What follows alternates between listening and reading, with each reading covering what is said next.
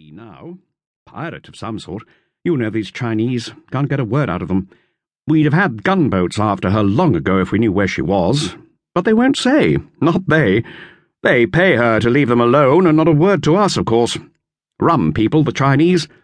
We'll steer clear of her, said Captain Flint, glancing at a sketch chart of the harbour entrance, which he had brought with him down into the cabin. Now look here.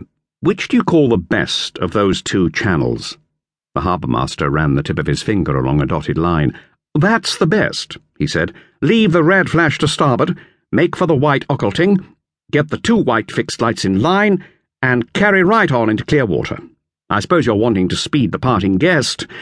Well, said Captain Flint, it's been jolly to see you, old chap, but time's up. Goodbye, Polly, said the harbour-master to Titty's green parrot sitting in its cage. Where's that monkey of yours? Keeping watch, said Roger. One by one they went up the companion ladder out of the little cabin to meet the full shindy of the harbour as they came on deck.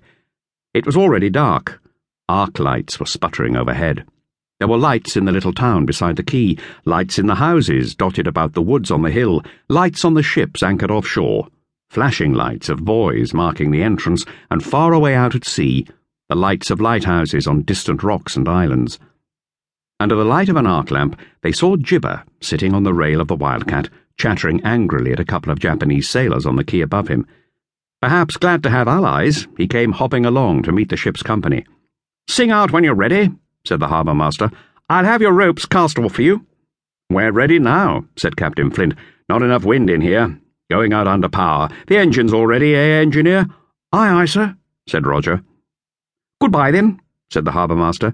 "Look in on me when you go round the world again." "Goodbye." "Goodbye." He shook hands with each one of them, including Gibber, and ran up a ladder to the top of the quay.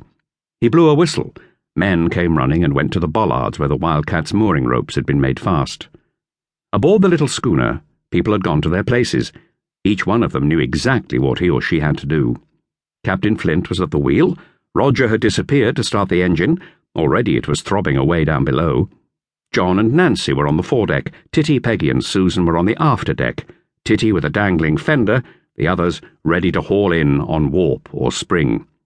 "Let go forward," sang out Captain Flint. "Let go aft. Haul on the spring. Cast off. Slow ahead." The Wildcat was moving from the quay. "So long," called the harbour-master. "Don't run into Missee Lee." "Banzai!" shouted the Japanese sailors, stopping their rust-chipping for a moment to watch the little schooner move slowly out from under the lights of the quayside. "So long!" shouted the hurrying coolies. Then the deafening noise of rust-chipping started again. The pile-driver and the dredger and the derricks had never stopped. The little schooner moved slowly out towards the dark and quiet of the sea. Ropes were being carefully coiled down on deck. Sidelights had of course been lit. Captain Flint glanced at the compass card, swinging slowly in the glow of the binnacle lamp, and glanced far ahead at the flashing light buoy, and at another beyond it. "Come on, Peggy," said Susan. "You too, Titty. Let's get the supper things cleared off before we're out at sea. It won't take 5 minutes.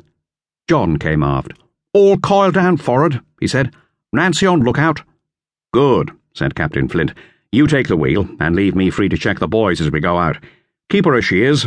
We leave that buoy to starboard." He slipped into the deckhouse, half closing the door so that the light should not bother John's eyes while he ticked off the buoy on the chart.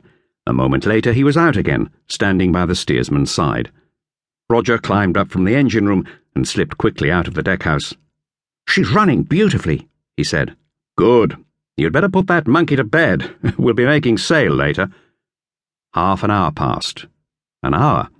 The last of the flashing buoys was left astern. Far, far ahead, a light on a rock miles away was blinking below the horizon. There was a gentle breeze. "We'll have that mainsail up," said Captain Flint. "You take the wheel for a minute, Titty."